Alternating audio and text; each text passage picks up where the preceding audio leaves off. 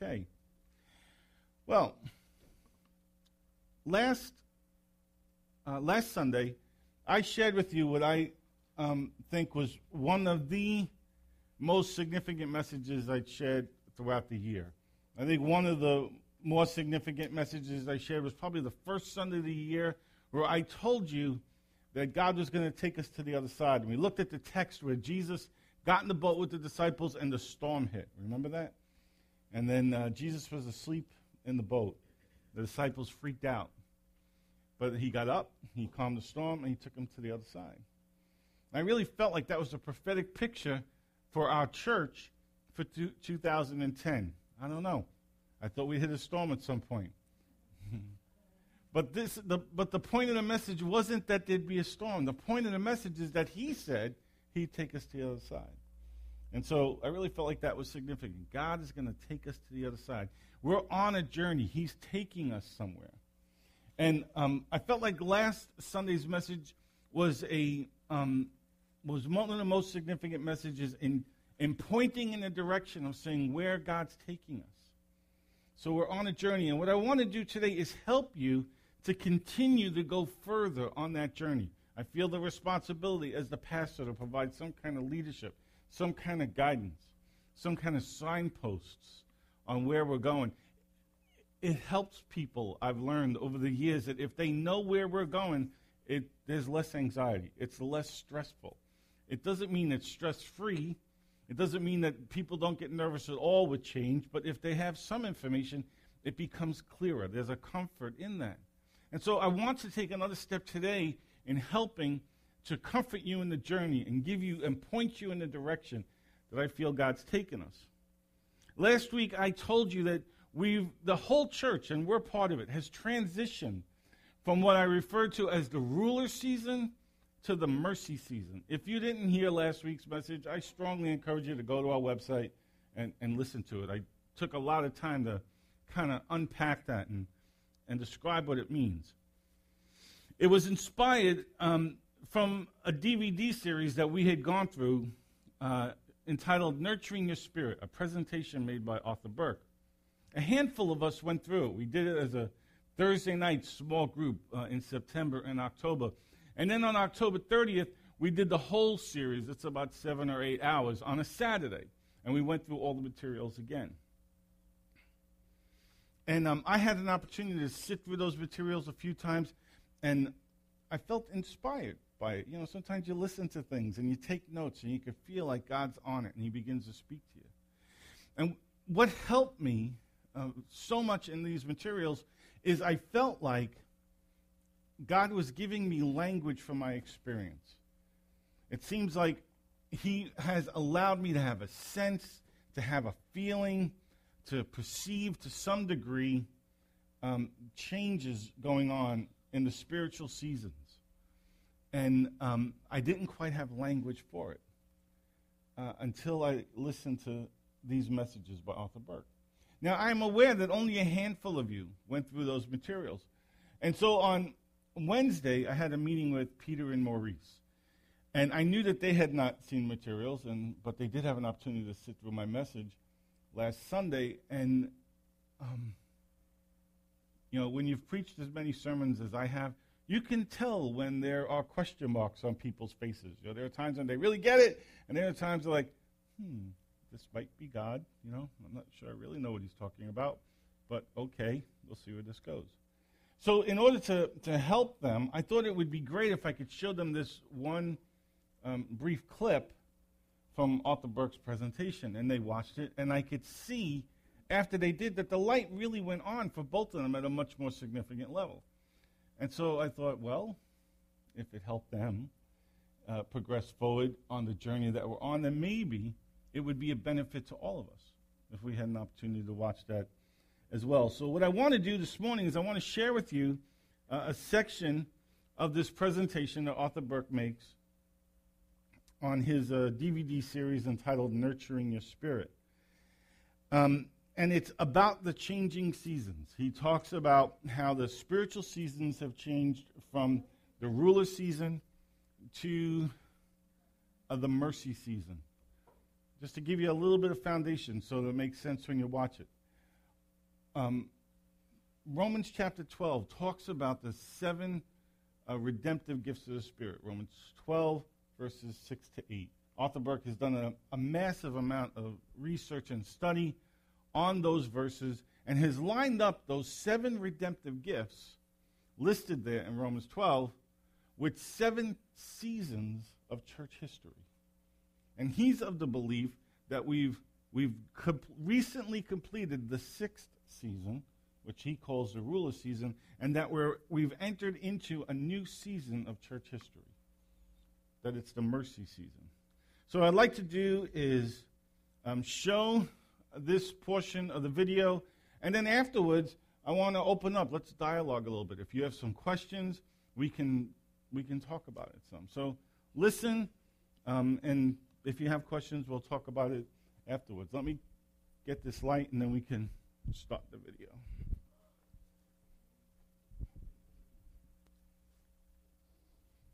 Okay.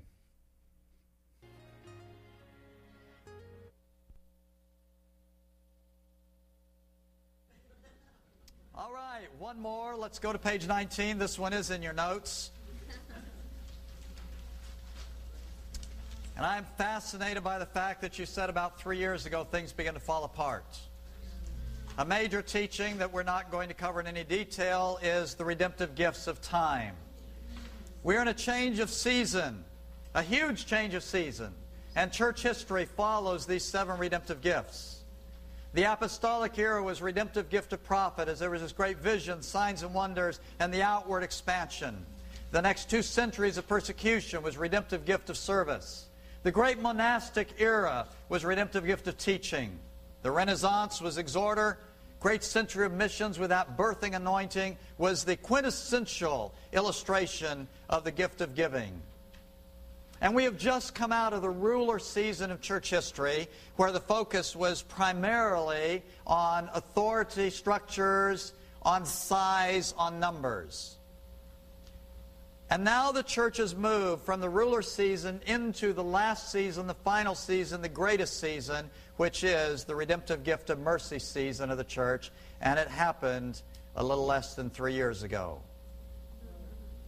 As you look at the 7s in Genesis, you can see that this transition is the single largest transition that the church will ever go through. Because the first 6 days were all of a kind. God created a little more complexity in the ecosystem each of the first 6 days, but He completed it on the 6th day. And on the 7th day, there was not additional creation. On the 7th day, He sanctified time. And the significant thing about that is that it was a change from doing to being, and it was a change from the microcosm to the macro. Because time is one of the most universal characteristics of everything that God created. In each of the previous 6 seasons, God has focused on redeeming one group of people out of the culture. And now in this mercy season, God is planning to redeem the entire culture, not just redeem people out of the culture. It is a monumental shift, an immense shift, a paradigm shift that we've never walked through before. The Protestant Reformation is child's play compared to what will happen in your lifetime. Now we have one major problem. We've never lived the mercy season before. We don't know how to do it right. We have a second major problem. Every single one of us here, except this precious baby Tony over here, was born in the ruler season. And we worked hard in the ruler season. And we learned how to do things the ruler way. And just about the time we got almost good at what we were doing, the game changes, the rule changes, and there's a whole different season that we're walking in. Many things from the ruler season carry over into the mercy season, and there's many things that don't. There's many new things we need to learn in the mercy season. Now we have that teaching in our Cutting Edge series. I'm in the process of recording an entire album on the mercy season. Should be out soon. This is not about the mercy season. I simply want to highlight one of the massive changes between the ruler season and the mercy season. And that change has to do with God focusing on the uniqueness of the individual. In the ruler season, we did have an emphasis on the 1 Corinthians manifestation gifts, but the primary emphasis was on the individual's relationship to the institution. We were committed to the corporate expression of the body of Christ. That was right, that was good, that was necessary, and we were primarily addressed in terms of character. If we had character, we would serve where we were needed within the institution, doing what was necessary to move the corporate vision forward for the kingdom. That was a necessary final step in our childhood, and we move now into the adult season, which is where God focuses on your individuality. Let me illustrate it in terms of education. We're going to let Bev stop being illiterate now. So she goes to school, and in primary school she has very little choice. She studies the same thing everybody else does, uniformity. She gets into high school, and she's given a few more choices. She can choose some electives and decide what she wants to go out for in terms of any sports. But it's still fairly regimented, and she has to go to high school because we've brought her home from Papua New Guinea too. When she finishes high school, all of a sudden she is seen as an adult, and there's this tremendous package of choices. Does she go to college? Does she not go to college? What nation does she want to go to college in? What state, what city, what university? When she gets there, which major does she want to take? Which electives within the major? When she has to take Freshman English 101, is she going to do it Monday, Wednesday, Friday, or Tuesday, Thursday? Does she want a morning class? Does she want an afternoon class? There are worlds of choices before her, because in the college curriculum, we want her to become unique. We want her to live out in her major who she is. We don't want her to be a baseball player if God called her to be an artist. We don't want her to be a doctor if God called her to be a writer. We want her to discover who she is and to become exquisitely the best Bev that she could possibly be. It is a season for extreme differentiation. Adulthood. It's right, it's proper. And the church is moving into the early days of its adulthood, and God is now focusing not on our corporate, character-based commitment to the institution so much as He is focusing on your individuality, and He is drawing our attention to a huge number of things that we call niche anointings. Things that probably existed before but we didn't know about.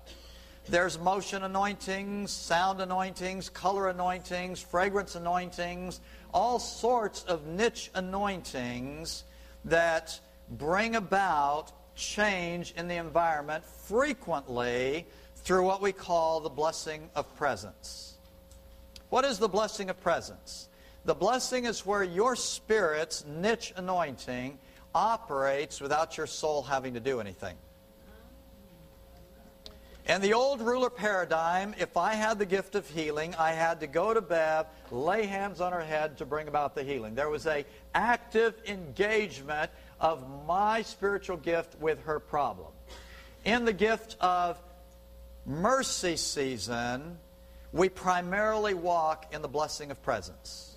I'm going to give you two illustrations, and then we will deal with a third area that is more prevalent. I'm going to give you two very tiny niche anointings that we've observed. There's a lady I know who has a niche anointing for exposing corruption in any organization. She's a little bit of a thing, gift of mercy. She looks harmless. She's not. Wherever she goes to work or goes to school or goes to church, people are at risk. Now, she's not a snoop, she's not a gumshoe, she doesn't do anything at all to expose evil. She goes in and minds her own business, whether it's doing a job or studying or worshiping. But within 6 weeks of her arriving at a new location, The person that's doing workman's comp fraud gets found out. The individual that is cheating the government gets found out. All of the illegalities begin to be exposed, and holiness is, by force, imposed in that context. She recently started her doctorate at a university with 300,000 students. This is overseas. I was very aware of her blessing of presence. When she sent me the news, I congratulated her on the scholarship that she got and just said, I wonder what God's going to expose. One girl with a redemptive gift of mercy, a niche anointing for exposing evil in a pool of 300,000 students plus faculty. Less than 6 weeks, it hit the newspaper. The chancellor was stepping down. It was time for election for a new chancellor. There was the designated heir. It was assumed he would be voted in. There was no competition. But somehow the system came unraveled, and they discovered that only a small number of the faculty was able to vote for the new chancellor. And the newspapers kept digging, and they found that most of the faculty was not tenured. Only tenured professors could vote for the chancellor. And the reason they weren't tenured is because mysteriously one piece of documentation was missing from their file. And the only people who were tenured were the ones who owed a debt of allegiance to the outgoing chancellor, and they were guaranteed that they were going to vote for the incoming chancellor. The whole thing was exposed. It would not go away in the press. The heir apparent had to step back and withdraw from being chancellor, and a whole lot of teachers suddenly got their tenure put in place because that mysterious piece of paper materialized somewhere. One person with a niche anointing for bringing holiness through exposing evil, minding her own business, getting her doctorate in a big university. One of the marks of the mercy season is that we get results hugely disproportionate to the effort we're investing because we're working with the Spirit instead of the soul. Folks, I could get used to that. I still have some residual tiredness from the ruler season.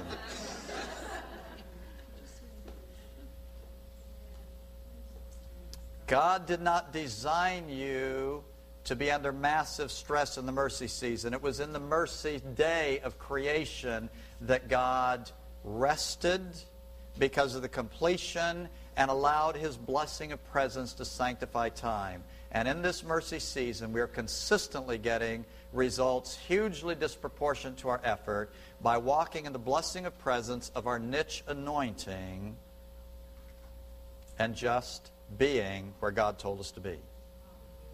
I have another story about a man I know personally.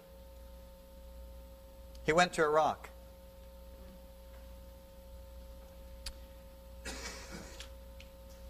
And while he was there, in a very, very dangerous assignment, nobody in his entire company of soldiers died. And they could see over and over and over again God's supernatural intervention. And at the time, we credited it to the intercession that was going on for him because he was a popular man, popular soldier, and many people were praying for his life. But for his whole company to be protected for the entire year was quite interesting. He came back and he joined the Sheriff's Department in California. He went through the academy, spent some time working in the correctional system, and eventually, by his request, he was assigned to Compton. Compton has the highest murder rate in California, I believe, and I think it's the 4th or 5th highest in the entire nation, murder per capita. I think 2 of the last mayors have ended up in prison. The police force was so corrupt they had to disband the entire police department and bring in the sheriff's department to service the city. It's kind of a torn down little city. In 2005, they had roughly 6 dozen murders, more than one a week. Murders. Most of those happened before July when this man went on duty. And for the first 2 weeks he was there was no murders, and he reported that the sheriff's department was getting more and more tense because they were expecting the lid to blow and some awful weekend to happen. And it didn't. He began to notice a strange pattern. He noticed that violence in the city decreased when he was on duty. In fact, as a rookie cop, he was consistently having trouble because he couldn't make enough arrests. But he noticed when he did manage to find something going wrong and arrest somebody, as he drove out of the city in order to take the person to the county jail, as soon as he went over the county line, not the county line, the city line, his radio began to crackle and all sorts of bad stuff was happening in Compton while he was out of the jurisdiction. He would get excited, there's going to be some action tonight, he would drop off the person he arrested, drive back into town, and this hot little town would go boring during his shift. It was months before there was a murder when he was on duty.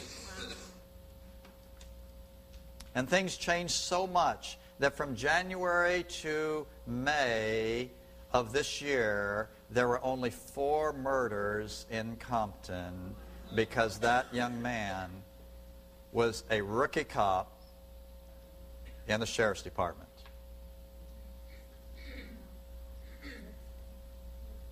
He would not consider himself an intercessor.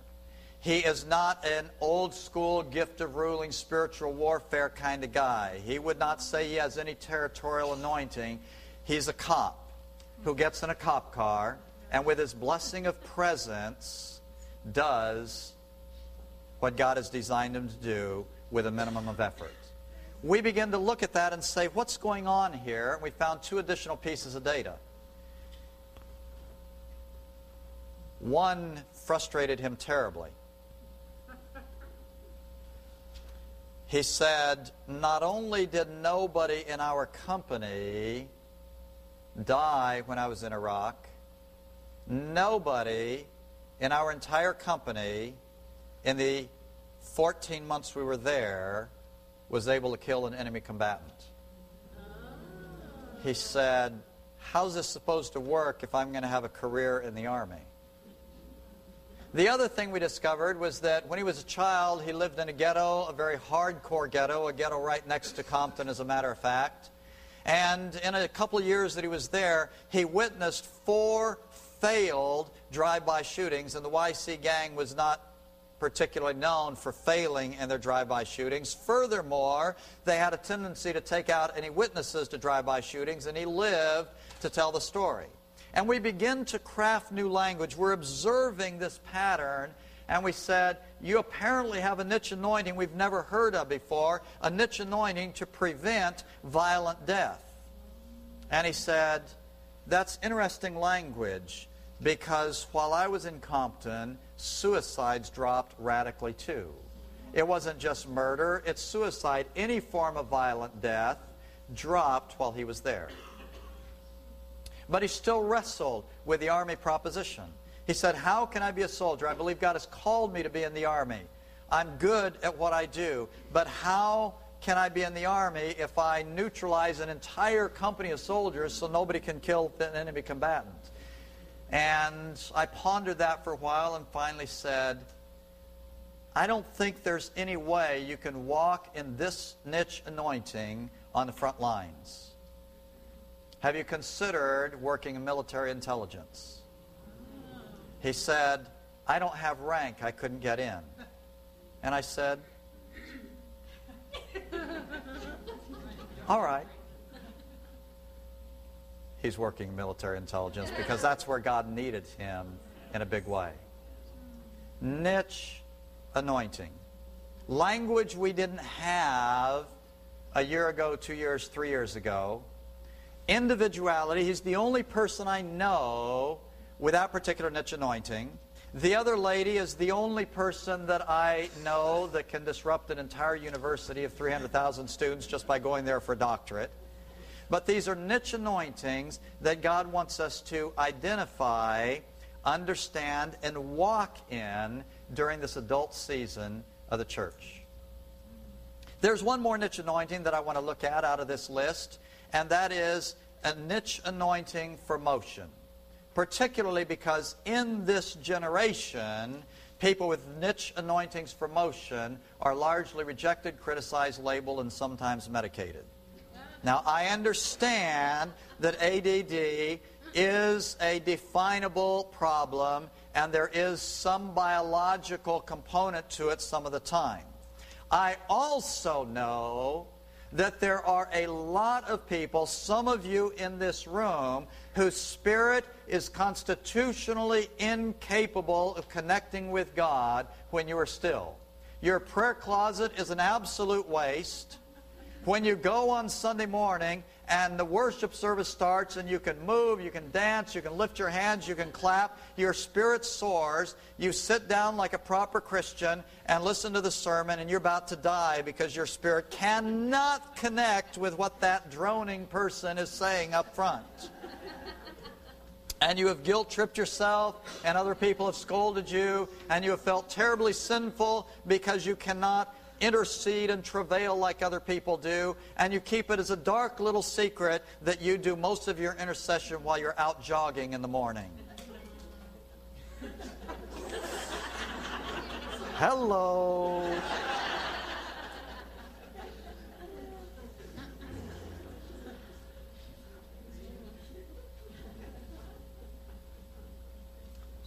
And almost every single one of you with a motion anointing has been to a large or small degree cursed as a child or maybe even as an adult because you couldn't sit still, because you couldn't be proper, because you couldn't fit a one-size-fits-all mold for the culture. I was in the Deep South earlier this year, and I watched a young lady, probably 14 years old, with a motion anointing. She could not walk. She hopped, skipped, jumped, danced. She was on the worship team, and when it was time for the worship team to go up, she just kind of floated up on the stage. And I thought, I am so glad that she was born now. I cannot imagine the travesty her life would have been pre-Civil War as the culture would try to make a proper lady out of that girl that had a motion anointing from God.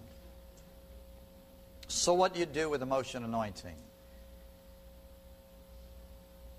I don't know. And I have pondered this for a lot of hours because it is very...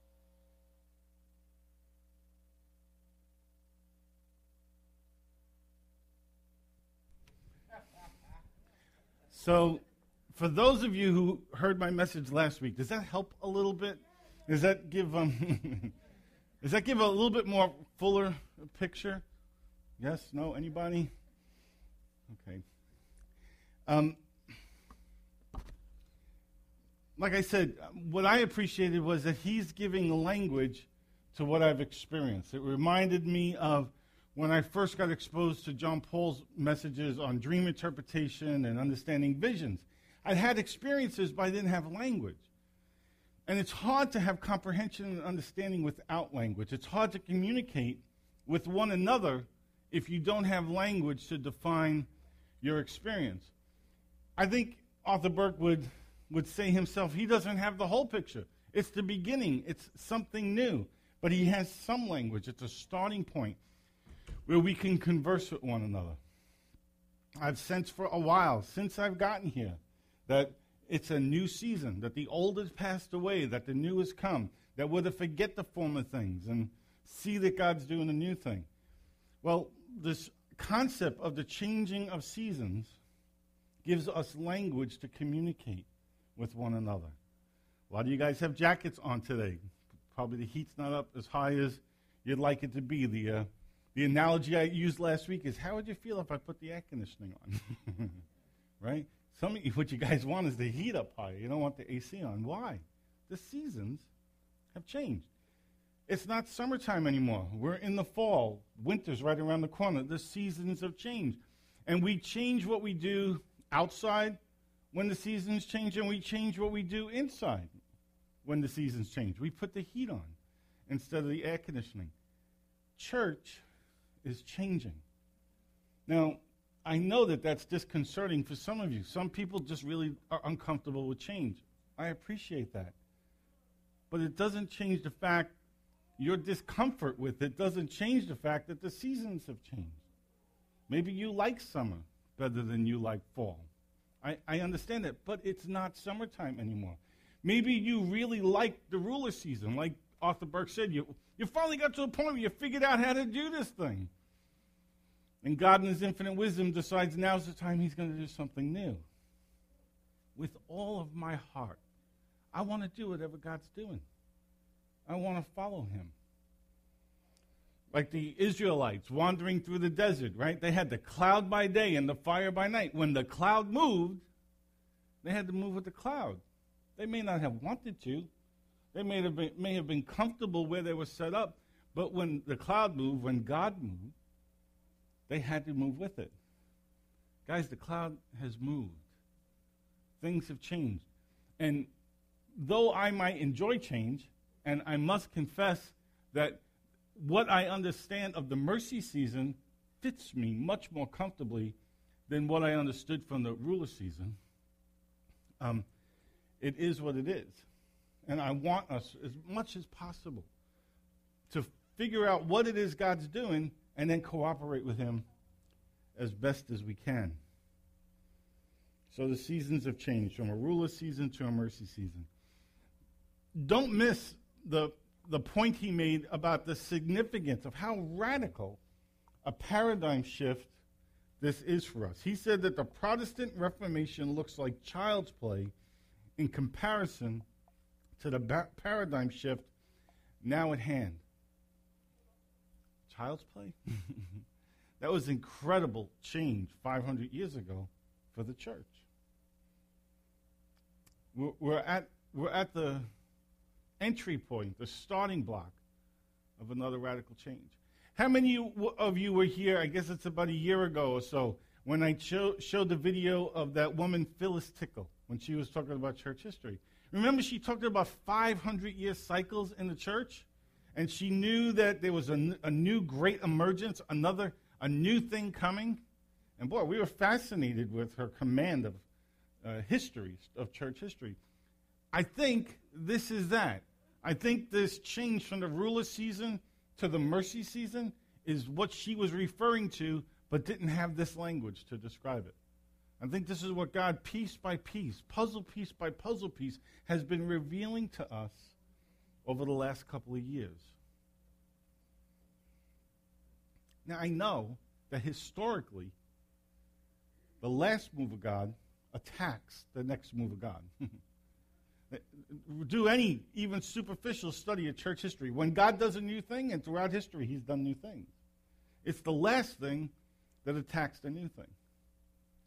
Just use Jesus as an example. He shows up on the scene, and there is an entire religious system in place. They've perfected it.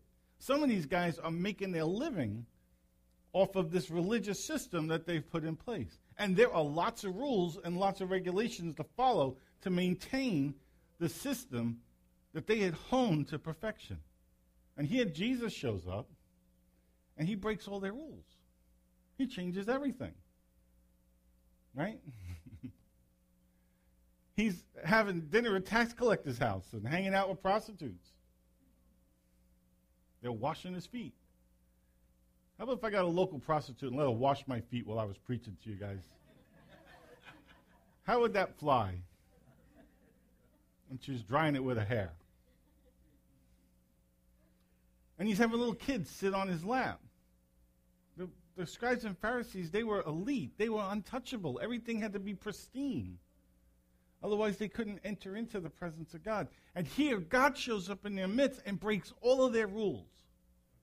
Now, I'm not saying this is the second coming, but we can learn something about the way Jesus came on the scene and did what he did. I think that this next move of God, this mercy season, is going to break all the rules from the ruler season. And personally, I don't want to be a scribe or Pharisee. I want to be a follower of Jesus. I want to do whatever he's doing. Even if it offends all of our religious sensibilities, that we've been trained in my case, for almost 35 years now. I got a lot invested. I was born in the ruler season. I became a professional, a paid professional in the ruler season. As much as anybody in the room, I've got some significant investment into this.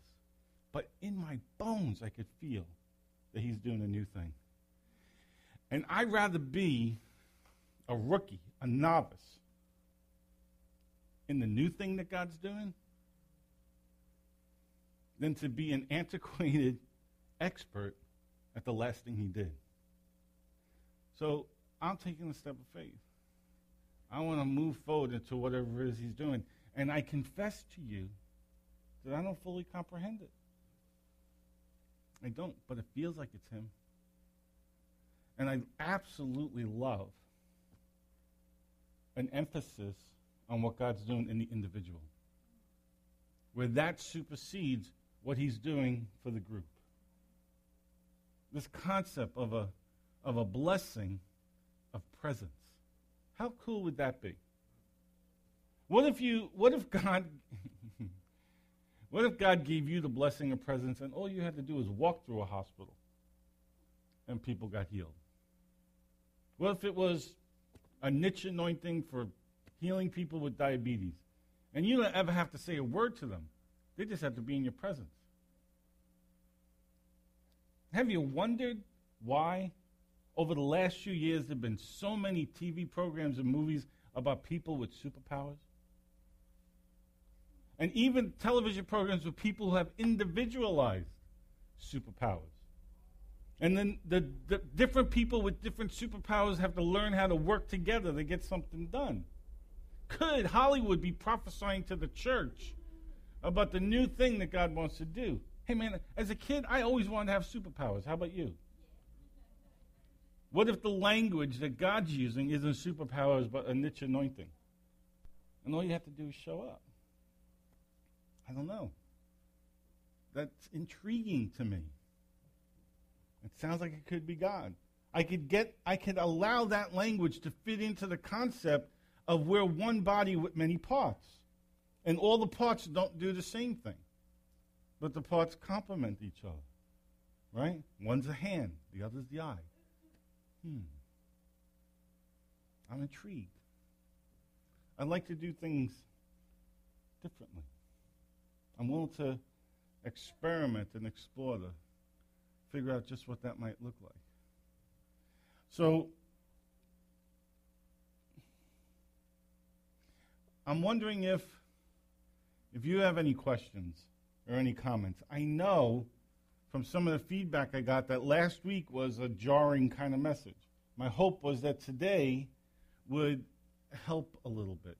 Sometimes if you can hear another voice say the same thing, it gives some comfort and some stability. And so I'd like to open it up if anybody has questions. Pete, would you help me out? Does anybody have any questions? We'll pass the mic to you, and this way we can get it on the recording. Anybody? Any questions about the ruler season, the mercy season, niche anointings, this new thing that appears that God might be doing in our midst? Anybody? I love dialogue. Ask me questions so I can tell you I don't know. Tim?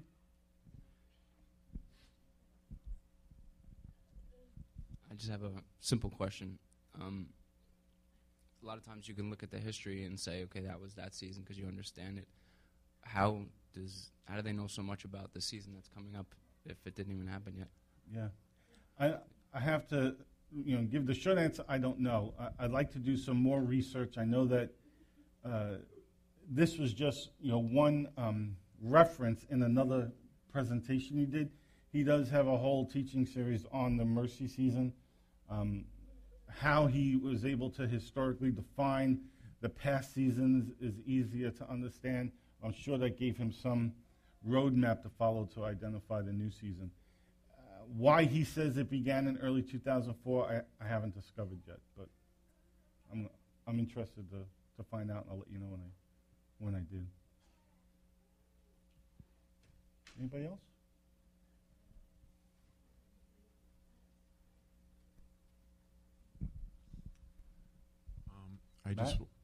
The emphasis on this season, I'm just feeling in my that being in tune with the Spirit of God and also being very close to Jesus are keys. And Yeah. could you? Yeah. It seems like, and part of what I referred to last week, he didn't make mention of it in this video presentation, but I found it in some additional materials, that some of the earmarks of the mercy season is intimacy with God, that a personal intimacy with the Father, that we would be people who carry the fragrance of God. The analogy I used last week was as a 14-year-old when I had my first kiss. And I walked in the house and my mother said to me, "Oh, so you kissed so-and-so." I'm like, horrified. "How did you know?" She says, "Well, you smell just like her. She wears that perfume all the time." Right? I think this season will be marked by people who have the fragrance of God on them. They've spent time with him, and his fragrance lingers, and it impacts the atmosphere, that blessing of presence that he refers to. So I think intimacy with the Father is a key hallmark in this season. Jen, did you have a question down here?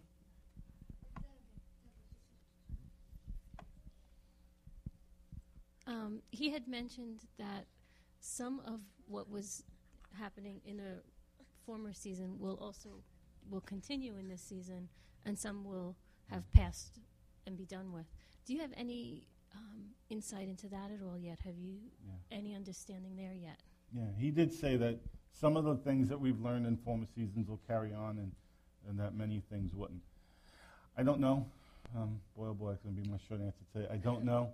I think some of the things that we'll see that are different is there'll be less of an emphasis on building institutional structures and systems, and more of an emphasis on personal intimacy with God. It may change. If that's true, it may very much change how we do church.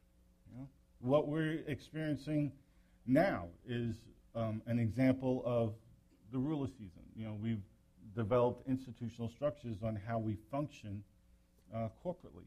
You know, that may very well change. So it's running around in my head. Sorry, I'm trying to formulate words here. Sure. So things like there was so much learning in, like, just for example, intercession. So that intercession is pretty intimate with God. So things of that nature, you think, will tend to go forward? I think it'll probably change. I love the example he used of the guy who had that niche anointing for, you know, going into battle zones and no violent activity takes place. And he said he really wasn't of the historical, traditional intercessor mode. He just showed up, and it changed things. So we may see some change in that. We'll have to see. You know. Does it mean it's bad to pray or bad to intercede? No, absolutely not. You know. Anybody else? I'm willing to bet that all of us, to some degree or another, will have a personal sacred cow that's going to get barbecued somewhere along the line. You know, it's just part of the process. Anybody else? Any questions?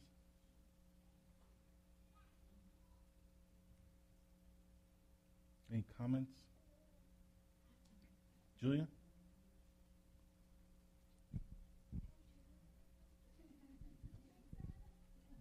Dig in your hat today, Jules.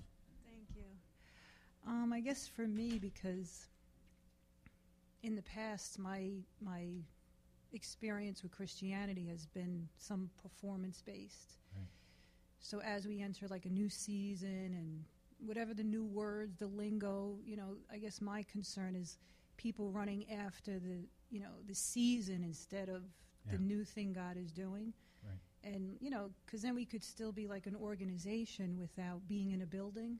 Yeah. So I guess my heart is that we function more like a family. Yeah. And we represent the Father. Mm-hmm. You know, and each person, you know, whatever their expression is. But I myself don't want to run after a new thing. Right. If Jesus is consistent, through the whole, because without him, what are we doing it for, Right. Yeah. So that's my thoughts. Yeah, that's cool. Yeah, I'm not looking, I hear you, and I'm with you. I want, same thing, I want intimacy with God to be our highest aim. I think anything that I do that becomes a bottleneck or a hindrance between you and your relationship with God is a terminal mistake. Matter of fact, I should be doing everything I can to make it easier for you and to point you in the direction where you have a personal, intimate, vibrant, life-giving relationship with your Heavenly Father. It's what Jesus came to do. He was crucified and the veil was rent in two so anybody could have access to him. You didn't have to go through a priest, as it were. He's our high priest, the perfect sacrifice. And so to have intimacy with him, I think that's going to be hallmark in the seasons, that people have intimate relationship with God, and that what we do as far as service or sacrifice is a reflection and the overflow of that intimacy, not the opposite. Not that we serve and sacrifice and commit to an organization in the hopes that maybe we'll have some touch from God if the guest speaker or the pastor or the holy man, somehow blesses me in the process. I think it's going to be turned around. I think we're a kingdom of priests. We all get to be, everybody gets to play. We all have intimacy with the Father, and then we bless one another with the fragrance that we've picked up in his presence. And again, I love the idea of us being adult children before God. Nadine and I are absolutely in this season where we're learning parenting small children and parenting adult children radically different.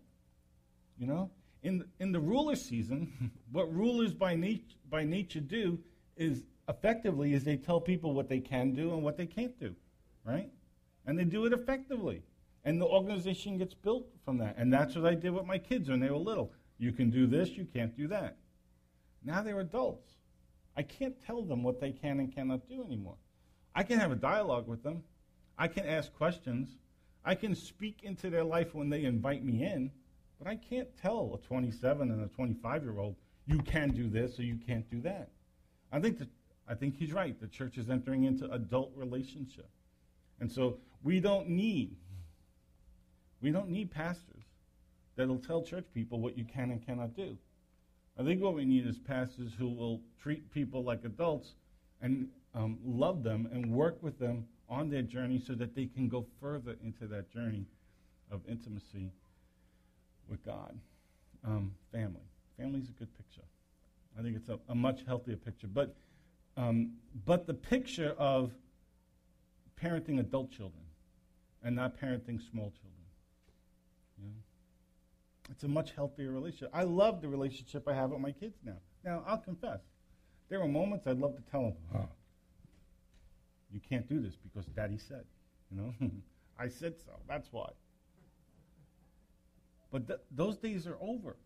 And I'm glad that they're adults. I'm glad that they have their own mind. I'm glad that they're pursuing their own personal journey. They don't need me to control it for them. I think that's a picture of the changing seasons. And I kind of like it. If we become experts at the mercy season, just to give it language, I'm not looking to become an Arthur Burkeite, all right? I'm not looking for us to, all have tattoos of Arthur Burke on our foreheads. I just want to embrace language that we can use to dialogue. If somehow we can become experts of how the mercy season operates, and we've tried to do it without intimacy between the individual and the Father, I think we've somehow missed the whole thing. We've missed the whole point. It's like having Thanksgiving without turkey. I mean, right? I know. Any other questions? Yes, Donna.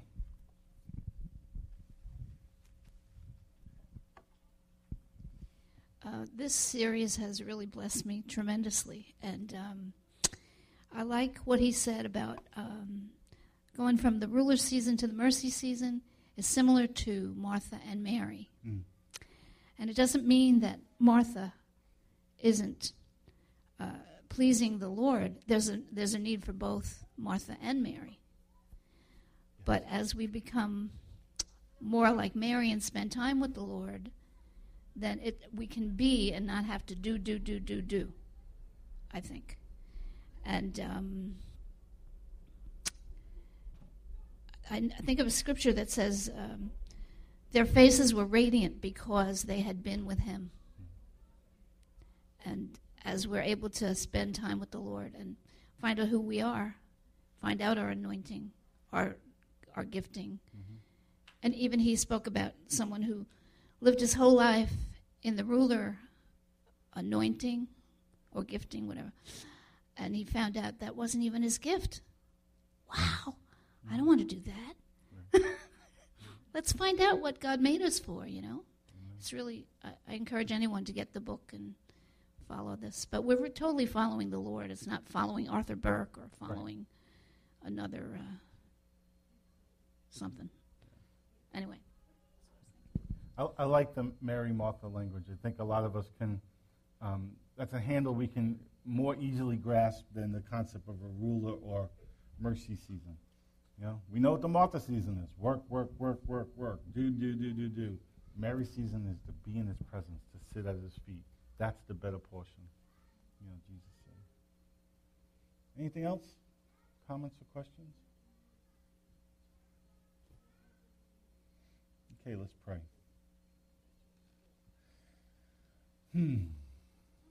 Lord, we just want to follow you. Whatever labels we put on things, whatever definitions they are, we want to be one with you. We want to know you. We really want to know you. We want to be intimate with you. We want to take full advantage of what Jesus did for us and not live in any aspect less than it. So, Father, I lay down all my years of experience and expertise, and I will just want to embrace you in whatever it is that you're doing. I pray that we would be new wineskins, ready to accept new wine.